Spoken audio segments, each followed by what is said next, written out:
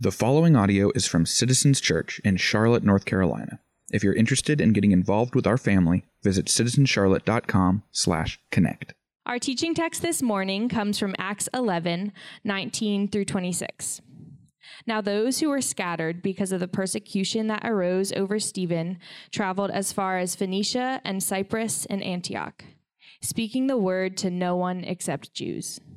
But there were some of them, men of Cyprus and Cyrene, who on coming to Antioch spoke to the Hellenists also, preaching the Lord Jesus.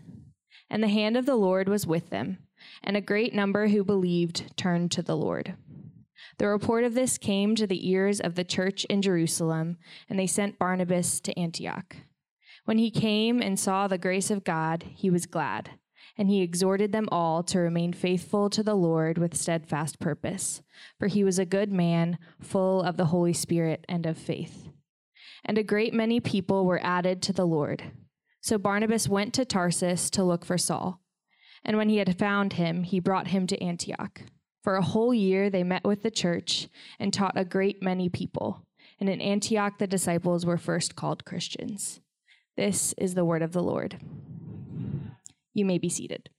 Well, good morning. Once again, it's good to be with you. If we haven't met before, my name is Tim. I'm one of the pastors here. Real quick before we dive in, Dan mentioned this, but a week and a half from now kicks off a season in the church calendar known as Lent. And I don't know if it's a problem with me, but Lent is my favorite season in the church calendar.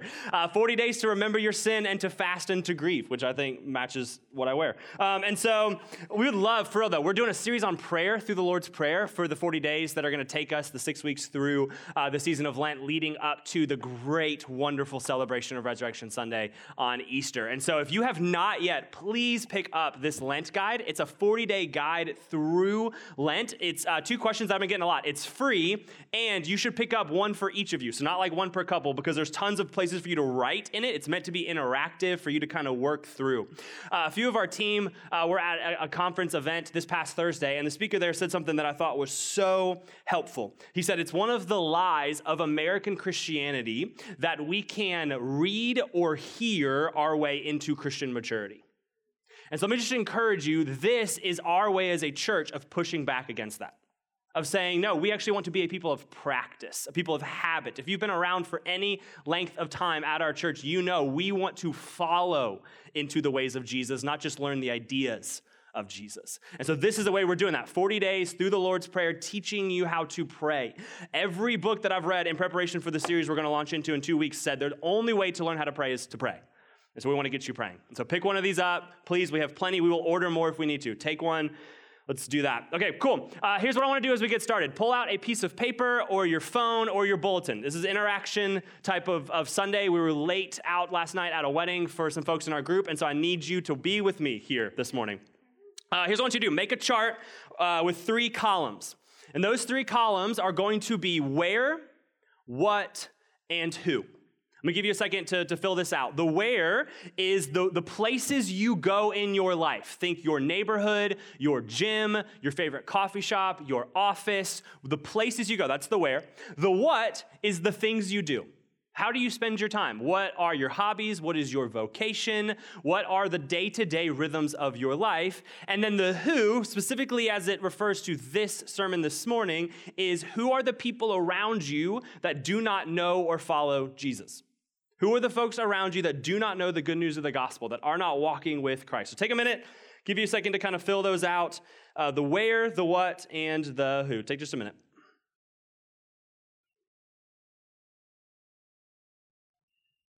Let's pray together. Lord, we are eager this morning to hear from you. And we fall back on one of the promises in your word that it never returns to you void. Lord, so I pray by the power of your Spirit that we would be a good soil this morning. We would not just hear your word and let it be choked out by the cares of the world. We would not hear the word and have hearts that are so hard that it doesn't make any impact into our lives, Lord, but that we would be a soft soil, ready to hear, receive, and then do the word so that we would bear fruit. What I know when it comes to thinking about evangelism, thinking about mission, it's just kind of one of those things.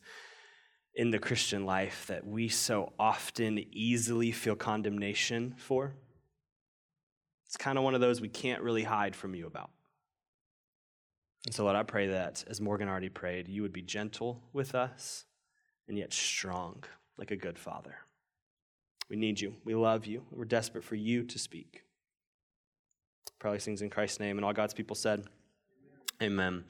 We are rounding the corner and heading towards home in our vision series that we've been in over the past couple of months, month and a half or so, looking at our vision as a church, which is to be a Jesus-centered family on mission with him. And by way of recap, we spent the first part of the series talking about what it means to be a church that is Jesus-centered, that Jesus is our great high priest. He is the one who died for our sins, stands in between us and God, interceding, pleading on our behalf, washing us clean, but that also he's king, that he's Lord, he is ruler, he reigns over all things and over our lives. And then we spent the past 2 weeks talking about the idea that as we revolve our lives around Jesus, we would more and more revolve our lives around each other, that church is a family. And being a family means two things. First, we share our lives. We actually intertwine the day in and day out realities of our lives with one another. And then as Garrison said last week from 1 John, we also share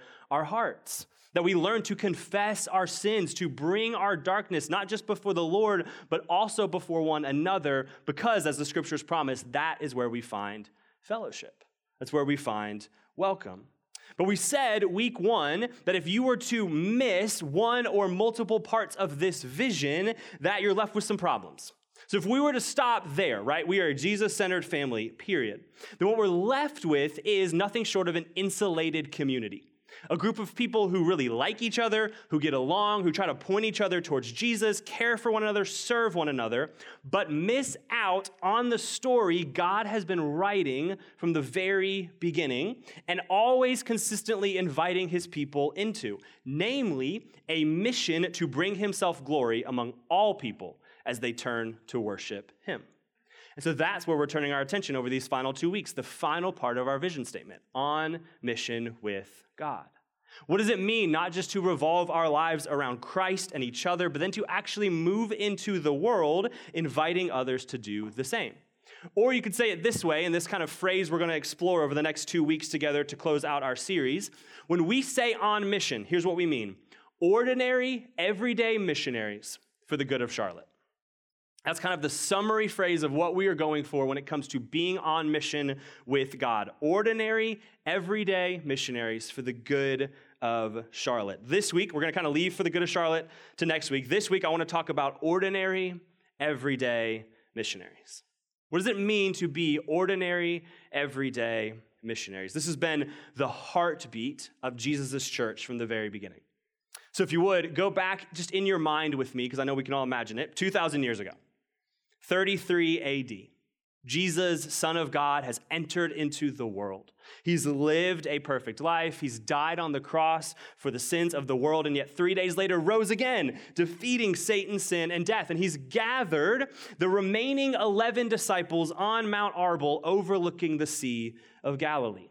And this group, this 11, is a ragtag group. Right? There's fishermen, there's a tax collector who's a social outcast, there's a political anarchist, no formal training among the group, just 3 years of following Jesus, learning to be with him and become like him.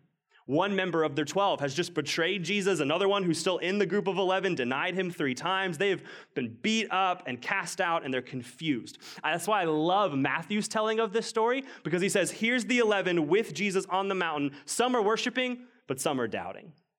It's a ragtag group of people. And Jesus looks at these 11, and in his final words to them before ascending to the right hand of God says this: you will receive power when the Holy Spirit has come upon you. We could just stop it there. That's beautiful. You will receive power when the Holy Spirit has come upon you. Here's why. And you will be my witnesses in Jerusalem and in all Judea and Samaria and to the end of the earth.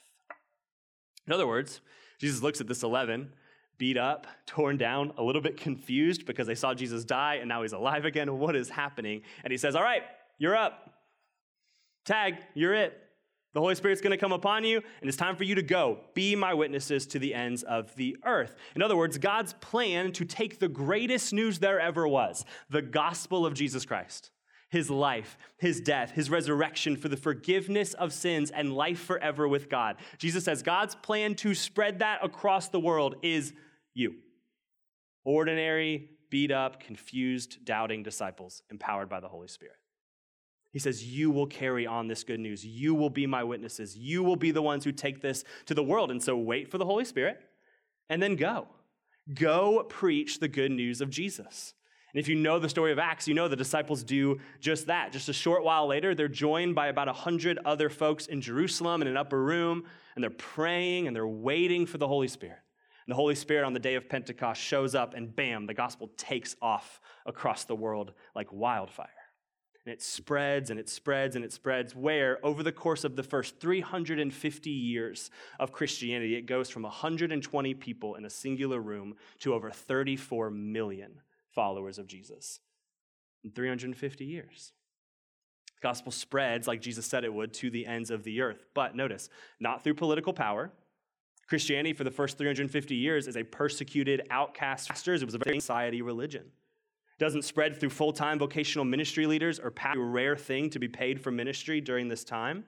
It doesn't spread through awesome resources or devotional guides or podcasts. There's no internet, obviously. No printing press, no seminaries.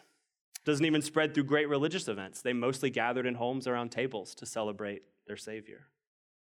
Here's instead what happens. The mission of God advances through Holy Spirit-empowered, ordinary, everyday men and women. That's my whole thesis for this morning. There you go. You can leave if you want to. Just kidding. Please don't. That'd be hurtful. The mission of God advances through Holy Spirit-empowered, ordinary, everyday men and women. We believe this with everything we have as a church. That Jesus' strategy then and now to get the gospel to the world is Holy Spirit-empowered, ordinary, everyday men and women. This charge Jesus gives his disciples 2,000 plus years ago is also for you and for me. The Lord would say to us, Citizens Church, the Holy Spirit will come upon you, and you ragtag group of accountants and teachers and nurses and stay-at-home moms and managers with all of your doubts and uncertainties and failings and stumblings, the Holy Spirit will come upon you, and you will be my witnesses in Charlotte and in North Carolina and America and the world. In fact, I'll say it this way. This is not just God's plan for his people. It's God's command for his people. This is what he calls us to do. This is now a part of your identity. If you're a follower of Jesus, if you're a Christian, if you would claim the name of Christ, you are now a missionary. To be a Christian is to be a sent one by God. If you are in Christ, you have a mission to take the gospel to the world. I love this quote from a pastor in Raleigh named Tony Merida. He says it this way: the only difference in a believer sitting in his or her American home and a foreign missionary on the field is location, not identity. That's the key. The gospel spreads through God's people, centering their lives around Jesus and around each other, and then inviting people to experience the grace of God and do the same. That's what we are after as a church. So here's what I want to do. Grab a Bible, head to Acts chapter 11 if you're not already there. I want to spend the rest of our time looking at one specific group of Holy Spirit-empowered, ordinary, everyday men and women who God uses in an incredible way to take the gospel to a city and through a city to the world. So we're just going to look at this. I'm going to walk through this passage together, Acts 11, and then I'll just pull some stuff out at the end for us to learn. Acts 11. How we doing? Good? Love it. All right, verse 19, here we go. Now those who were scattered because of the persecution that arose over Stephen traveled as far as Phoenicia and Cyprus and Antioch, speaking the word to no one except Jews. All right, what's happening here in Acts 11 is Luke, the author of Acts, is returning to a narrative thread he started back in 7 and 8. So in 9 and 10, he kind of goes on a little tangent for a little bit, and then he comes back to this story. What happens in Acts chapter 6 and 7 is Stephen, one of the early deacons, one of the early leaders in the church, is killed for sharing the gospel, killed for preaching the good news of Jesus. And what we read happens because of his persecution is this, Acts 8, verse 1. And Saul approved of Stephen's execution. So that's Saul, who later becomes Paul in a little bit of the story. He'll have this radical conversion, become one of the leading missionaries. He is actually in Acts 11 as well. But Saul approves of Stephen's execution, and there arose on that day a great persecution against the church in Jerusalem.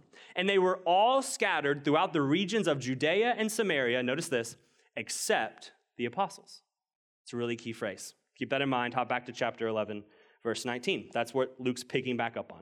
Now, those who were scattered because of this persecution that arose over Stephen traveled as far as Phoenicia and Cyprus and Antioch, spreading the word to no one except Jews. But there were some of them, men of Cyprus and Cyrene, who on coming to Antioch spoke to the Hellenists also, preaching the Lord Jesus. So Luke tells us that there's a group of people scattered because of the persecution, in other words, on the run for their lives, find themselves in Antioch, sort of wound up there. They're like, oh, we're in Antioch. And they start telling people about Jesus. Specifically, the Hellenists, Greeks, non-Jewish people. They start preaching Christ here in this new place they have found themselves. Pick it up in verse 21. And the hand of the Lord was with them. It's a phrase used throughout the scriptures to mean the power and presence of God. As you read from Genesis to Revelation, you'll see these times where it says the hand of the Lord is upon someone or with someone. It means that God is about to move in power through them. And this is what happens. And a great number who believed turned to the Lord. Now, real quick, just notice that language that Luke uses, right? A great number who believed turned to the Lord. So apparently to Luke, there is a difference between believing and turning. There's a difference between believing Jesus exists, believing that he did what he did, and actually turning and reorienting our lives around him. Luke says a great number believed, and many of those turned to the Lord. Verse 22, the report of this came to the ears of the church in Jerusalem, and they sent Barnabas to Antioch. So apparently the gospel is taking off so much in this city, they're like, hey, news reaches the church in Jerusalem, those who did not scatter because of the persecution. And they're like, what is happening in Antioch? Barnabas, you, go figure it out. Go check on what's happening because this is crazy. Verse 23, when he came and saw the grace of God. That's Luke's description for the revival that's taking place in Antioch. He says, there's no other way to describe it. It's just the grace of God. That many people are coming to faith. That many people are coming to the Lord. There's no other way to put it. It's just the grace of God. He was glad. And Barnabas exhorted, he encouraged them all to remain faithful to the Lord with steadfast purpose. For he was a good man, full of the Holy Spirit and of faith. And notice again, and a great many people were added to the Lord. So Barnabas shows up. It's the grace of God. Everybody's getting saved. And he says, hey, just keep on preaching. Keep on doing what you're doing. Don't change a thing. Just stay steadfast. Keep on going. Verse 25. So Barnabas went to Tarsus to look for Saul. So he's like, this is so awesome. We got to go get Saul, who at this point, from Acts 8 to now, has now converted to Jesus, become a Christian, is a preacher and leader in the church. He's like, I got to tell Saul about what's happening. So he brings him to Antioch.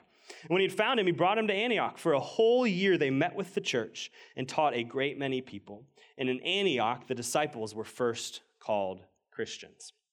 It's a really key point in the text. Up until this point, followers of Jesus were not called Christians. They were called either disciples or followers of the way or the way. And it came from Jesus calling himself the way, the truth, and the life. But here in Antioch, they're given a new name. They are called Christians. And this is not a fun thing. This is not a good thing. This is actually a derogatory thing. What Christian means is, at its root, little Christ. And so people in Antioch who are not turning to the Lord say, these people are becoming so weird because of Jesus, we have no other name to call them but to mock them by the Savior that we think we killed. That's how much the gospel is taking root in their lives. So the gospel shows up to the city, and it's like you got one of two options. Either you turn to the Lord or you make fun of them. Those are your two options. But either way, you're not going to ignore the gospel. Either way, you're not going to ignore what God is doing. All right, so we'll stop the story there. If you were to keep going through Acts 11, I'll encourage you this week, you can go read it into 12, 13, 14, even 18. This church in Antioch becomes really the church planting training center for the ancient world. It becomes this launching point for the Apostle Paul, where time and time again, he comes back to Antioch, gets trained, gets rest, gets care, and then goes back out to plant another church, is there for a few years, comes back to Antioch, repeat and repeat. This little church planted by people who don't even have their names in the scriptures, not the apostles, find themselves in the city of Antioch, preach the good news of Jesus, and it becomes the training ground for church planting in the ancient world. It's an incredible story. It's a beautiful picture of what we're talking about today. But what does it mean for us? Here's what I want to do. I think the invitation for us as we consider Acts chapter 11, as we consider what it means to be ordinary, everyday missionaries, is to be and live more like the church in Antioch than the church in America. And here's what I mean by that. I think the way that the church tends to talk about or think about mission, there can be some misconceptions or some mindsets that kind of get in our own way of being what God calls us to be as his followers, namely sent ones by God, missionaries, ordinary, everyday people taking the gospel. So I think what it takes and what it's going to take for us in order to step into this ordinary, everyday mission of God is 3 distinct mindset shifts. So what I want to kind of pull from Acts chapter 11 for us, we'll hit them quick. 3 mindset shifts that you have to make to retrain yourself away from how you might be tempted to think based on the world and the flesh and actually live into the mission of God. 3 mindset shifts. Number 1, here we go. From that's their job to I'm sent by God. From that's their job to I'm sent by God. Acts chapter 8, verse 1, we'll read it again. It says, and they were all scattered throughout the regions of Judea and Samaria, notice, except the apostles. Or Acts 11:20, but there were some of them who found their way to Antioch. Some of them, not Peter, not Paul, not Luke, not John, some of them. They're not even named. Like, how do you feel, right, if Luke writes the story of the early church and he writes about this church in Antioch that's the church planting training center for most of the ancient world, and he's like, yeah, there were some folks, some people. They're not even that important. I'm not even going to name them. But some of them. I mean, you want to talk about ragtag, like the group of disciples, the 11 on Mount Arbel, that was ragtag. Not even to mention the some of them that don't even get named. Right? Like the disciples are named, and they're beat up and messed up and doubting. How about those who don't even get named? But notice their attitude. We will do it. They show up to Antioch, and they're not like, all right, there's a bunch of people in Antioch who don't know Jesus. Let's call Barnabas, get him to come preach the gospel, and then maybe some people will get saved. What do? They show up in Antioch, and they're like, well, we should start talking about Jesus, I guess. That's what we do as followers of Christ, right? We live as missionaries. We're going to step into this. We can do it. We were sent here. Yes, it was a persecution. Yes, it wasn't really our choice to flee our hometown, but now we're here, and so we might as well start preaching the good news of Jesus, right? Here's where it applies to us. I think some of us talk ourselves out of mission or out of sharing the gospel by believing one of 2 lies. The first lie is that evangelism or mission is the job of a select few who are gifted in it or really good at it. Right? So like that person, they're supposed to do evangelism. They're supposed to share the gospel with their neighbor because they're just good at making friends. Like they just have a people personality. They're not awkward. They're not weird. They're just comfortable or normal around other new people, making friends. Or maybe they have the spiritual gift of evangelism, like those people. Others of us talk ourselves out of it because we believe the lie that mission or evangelism is the job of our pastors. And so my job is just to get people to the church thing, and then you preacher man, you tell them about Jesus. Which is, hear me on this, some people are gifted in evangelism. And yes, it is part of my job to preach the gospel. And it's a good thing for you to invite people to stuff we do as a church. But to use that as an excuse goes against God's design where he says over us, you all will be my witnesses. Don't miss the beauty that Luke has in the details of Acts. Some of them preach the gospel. The mission of God advances through ordinary, everyday, Holy Spirit-empowered men and women. This is why our mission plan as a church has very little to do with big missional events and initiatives. Like if you're around for any length of time, we are not going to do the big flashy things. That's just not what we think the Bible calls us to do. Our plan is to use our limited time and resources and energy to equip you to do what God has called you to do, namely share the gospel where he has put you. Because we're going to do some big fun things. We're going to have a party on Easter. We're going to have a Super Bowl party tonight. Those are good things, but we want to give most, if not the vast majority of our time as a church to equipping you to advance the kingdom of God because you have a role to play in this. We think the kingdom of God is meant to advance more through you being in love with Jesus at the neighborhood poker night, through you being in love with Jesus at the office happy hour, through you being in love with Jesus at your friend's birthday party, through you being in love with Jesus at your kid's class Valentine's Day party this week, like hypothetically I have to go to. That's how the gospel has always spread. ordinary, everyday people in their ordinary, everyday lives. And that's how we believe God wants it to continue to spread today.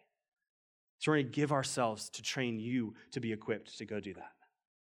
That's number one. Number two, from I don't have time to where has God put me? From I don't have time to where has God put me? I'm not even getting to fear today, so don't be nervous if you're worried about that one. From I don't have time to where has God put me? Look back at verse 20. But there were some of them, men of Cyprus and Cyrene, who on coming to Antioch spoke to the Hellenists also, preaching the Lord Jesus. Notice just the randomness. It doesn't fully translate into English, but who on coming to Antioch? It's just kind of like, there they are. They're in Antioch. Now they start preaching Jesus. Let's just face it. A huge barrier to us living missional lives as followers of Jesus is our busyness. Busyness is a barrier to all of life with God, including us living a missional life. And we talk about this all the time, right? Our culture is just wired for us to wear the badge of busyness, to run ourselves into the ground, to load up our schedules, to go from one thing to the next, to the next, to the next, to either crowd out our time, or if we have time, crowd out our energy from being able to step into the mission of God. So you're saying, okay, I'm listening to you in this series, Tim. I'm supposed to be Jesus-centered. All of these practices like prayer and scripture and Sabbath and fasting and what? And I'm also supposed to be family, like revolve my lives around these people. And now you want me to add mission on top of this? But hear the shift, right? It's not from I don't have time to freeing up our schedule. That's not the shift. The shift is from not I don't have time to where has the Lord put me? And that's important. This group of some of them that don't even get named by Luke get to Antioch, and they're not bemoaning the fact they're no longer in Jerusalem. Some of us do not live on mission in Charlotte because we're still bemoaning the fact that we're not somewhere else. And God has moved us into this place that we would find ourselves here ready to share the gospel. And so the question becomes, where have you found yourself? What are the things you're already doing? And how do you do those with gospel intentionality? I love the way Caesar Kalinowski, he's kind of a missiologist leader, says it. He says, we need to move from a mindset of additional to intentional.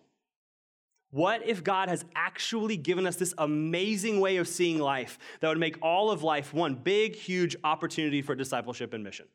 Like everything we're already doing, what if it's already an opportunity perfect for discipleship and mission? Intentional, not additional. In other words, I'll say it even more clearly, wherever you are and whatever you do, God has put you there to be a witness for him. So you think you chose the house you live in because of the neighborhood, because of the location, because of the schools, and because of the affordability. And those were definitely reasons you chose it, but God has put you there to be a missionary for him. You think you chose the job you had because it interests you, because it was the one you could get, because it matched your resume, whatever, but God has put you there to be a missionary for him.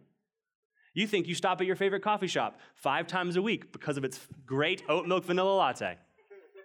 And you might actually do, but no, God has put you there to be a missionary for him. And so the posture becomes eyes up.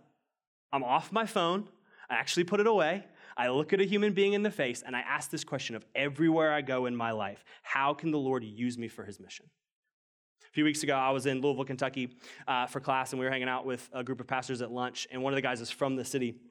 We sit down at Chuy's, which is great, Tex-Mex. Love it.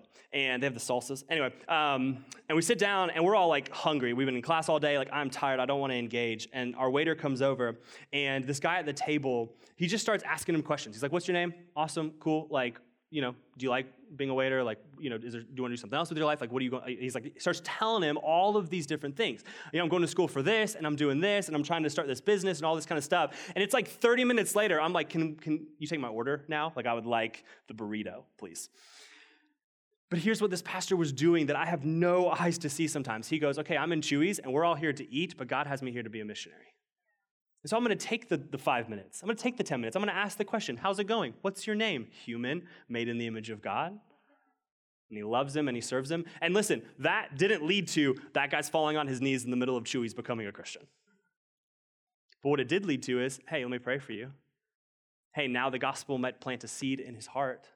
Hey, this might be one step of many where 10 years from now, the Lord might bring somebody into his life. And he goes, yeah, one time 10 years ago, I was at Chuy's and I met this guy and he was super weird, but he prayed for me and loved me. And it might be that small. But it's eyes up. It's intentionality. Everywhere I am, I'm here because the Lord has put me there. So what would it look like? Not to add anything new to your schedule. We're going to talk about that next week, so we'll come back to that. But to be intentional with what God has already put you into. That's number 2. Number 3. It's the last one. From there's no way to the hand of the Lord is with us. From there's no way to the hand of the Lord is with us. Verse 21 is critical to this whole story of Antioch. This is what it says. And the hand of the Lord was with them, and a great number who believed turned to the Lord. The hand of the Lord was with them. Every year as a church, we do something called member checkups. And it's just a chance for us to get some feedback on how our members are doing, to just ask, how are you doing with the Lord? How are you doing in your relationships? And one of the questions we asked this year was basically barriers to mission. Is there a reason why you wouldn't invite someone to group or to church or to share the gospel with them? And overwhelmingly across the board, there was a few like busyness and fear, but most of it was, well, I'm getting to know my neighbor, I'm getting to know my coworker, I'm getting to know my friend, and they're just not interested. Like they've made it abundantly clear, I'm just not interested in Jesus. And here's my encouragement to us, and this is why I want to close on this one, is what if we actually believed in the midst of that situation that the hand of the Lord was with us? If I get to pick one thing I want to be characteristic of our church, one thing, it is that Citizens Church would be marked as a church where the hand of the Lord is with us. Because I would argue that nothing else really matters if you have that, and nothing else really matters if you don't have that. And so you might feel like, I'm the worst evangelist ever.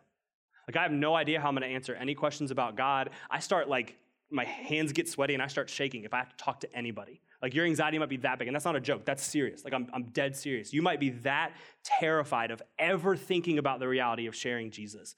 But if the hand of the Lord is with you, your neighbor might have made it abundantly clear that you're an idiot. Don't talk to me about Jesus. I want nothing to do with that. And you might, with every inkling of your soul, want to go, I just kind of want to give up loving them and serving them and being their friend. There's no way they're ever going to believe. But if the hand of the Lord is with you. Listen, we meet, I don't know if you noticed, we meet at a YMCA in the 3rd floor in a workout room. Like, this is actually a workout room, right? But if the hand of the Lord is with us, we just need space. We just need space. We could meet anywhere. We could meet outside. We could bundle up and do it in the rain. If the hand of the Lord is with us. If he's with us, that's the whole point. It's my firmly held position. Here's where I want to close. It's my firmly held position that the number one reason we don't live into the mission of God is not fear. It's not busyness. It's not actually thinking it's somebody else's job. It's not a lack of theological knowledge or apologetical training. It's not any of these other excuses we give. The number one reason we don't join in the mission of God is that we don't think the hand of the Lord is actually with us. We don't think he actually saves. Because here's what I know, because I know you. If you believed the Lord was actually going to save your neighbor, you know what you would do this afternoon? You would go share the gospel with your neighbor. If you believed the Lord was actually going to bring your coworker to himself in saving faith of Jesus, you know what you would do Monday morning? You'd be like, sorry, boss, I'm not going to make the meeting. I got to go share my faith with Chris, with Joe, with Bob, with Susie. If you thought that God would actually save your family member, you know what you do right now? You would actually get up in the middle of this sermon, walk outside, and call your family member and tell them about Jesus. And so the problem is not actually your fear. It's not actually your busyness. It's not actually your apathy. It's actually our disbelief and doubt that God still does what he's been doing for thousands of years. Bringing people to himself, saving people, bringing people into his kingdom. And so the question then becomes not will you live on mission, but rather do you believe the hand of the Lord is with you? That's the question that today makes us wrestle with. So look around you. It's going to be super weird. Look around you. Look around you at the room. If you're new, I'm really sorry. This is God's plan to take the gospel to the world. Now, not like Citizens Church. We're not that special. I mean the people of God. We, you, Holy Spirit empowered follower of Jesus, if you're a Christian in the room, you are God's plan to take the gospel to the world. You are God's plan to take the gospel to your coworker. You are God's plan to take the gospel to your neighborhood. You are God's plan to take the gospel to your children. You are God's plan to take the gospel to your family. The mission of God advances through Holy Spirit-empowered, ordinary, everyday men and women. That's what we're after as a church. When we say Jesus-centered family on mission with him, and here's our strongest belief in that. There's a reason why I fight that we would all include the with him, right? Not Jesus-centered family on mission. Stop. Jesus-centered family on mission with him is because we can be ordinary, everyday missionaries because we serve and follow into mission an extraordinary God. That's why we can be super lame and super weird and super bad at this and super stumbly and super, I don't know, Jesus. Ugh. Because the Holy Spirit will do and continues to do what he has always done. So we follow him. We're on mission with him. He goes before us. We're like, God, what are you doing in my neighborhood? How do I step into that with eyes up intentionality for the sake of the kingdom of God? That's what we're going after. So here's how I want to close. I'm going to invite Brent back up just to play a little bit to eliminate distractions. I want you to go back to those 3 lists. I'm going to put it back on the screen just in case you were like, I didn't believe you to do it the first time. You can make another 3 lists. The where, the what, and the who. Here's how I want to end today. God has put you into these places as a missionary. If you are a Christian, you are in these places as a missionary. So here's what I want to do. Just to take a few minutes as we close, I want to create space for you to ask yourself this specific question. What would I do today if I was convinced the hand of the Lord is with me? What would I do today? Not tomorrow, not this week, not next month. What would I do today if I was convinced the hand of the Lord is with me? Would you send that text to the coworker inviting them to the Super Bowl party? Would you go on that walk with that neighbor who's been inviting you to hang out for months? Would you cut someone's grass as a chance to show them the love of Jesus? Would you see if someone was interested in a lunchtime Bible study at your office? Would you invite someone to hang out with your community group? Would you have a conversation with that neighbor you just are intimidated by? Whatever the case may be, I'm going to give us some space. What would you do today if you were convinced the hand of the Lord is with you? Spend some time with the Lord in prayer, write it down, make a plan, and then I'll close this in a second.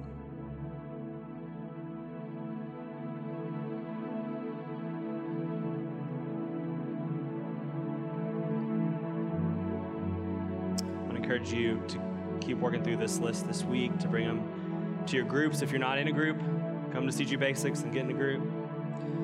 But here's where I want to close. This has been my prayer for us as a church over the past few weeks thinking about this sermon, is that our story at Citizens Church, and if you're not a part of us, welcome.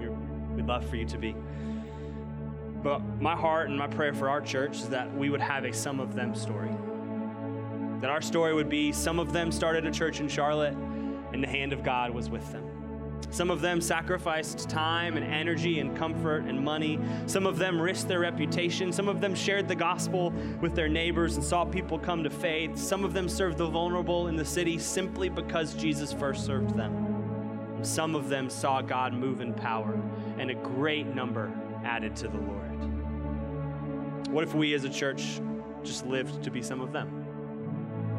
What if we just said, you know what? I've got 40, 50, 60, 70, 80 years. Somewhere in there. What if I just give it away?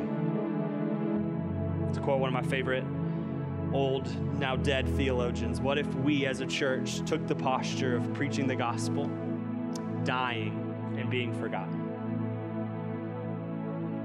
So we believed that the hand of the Lord was with us.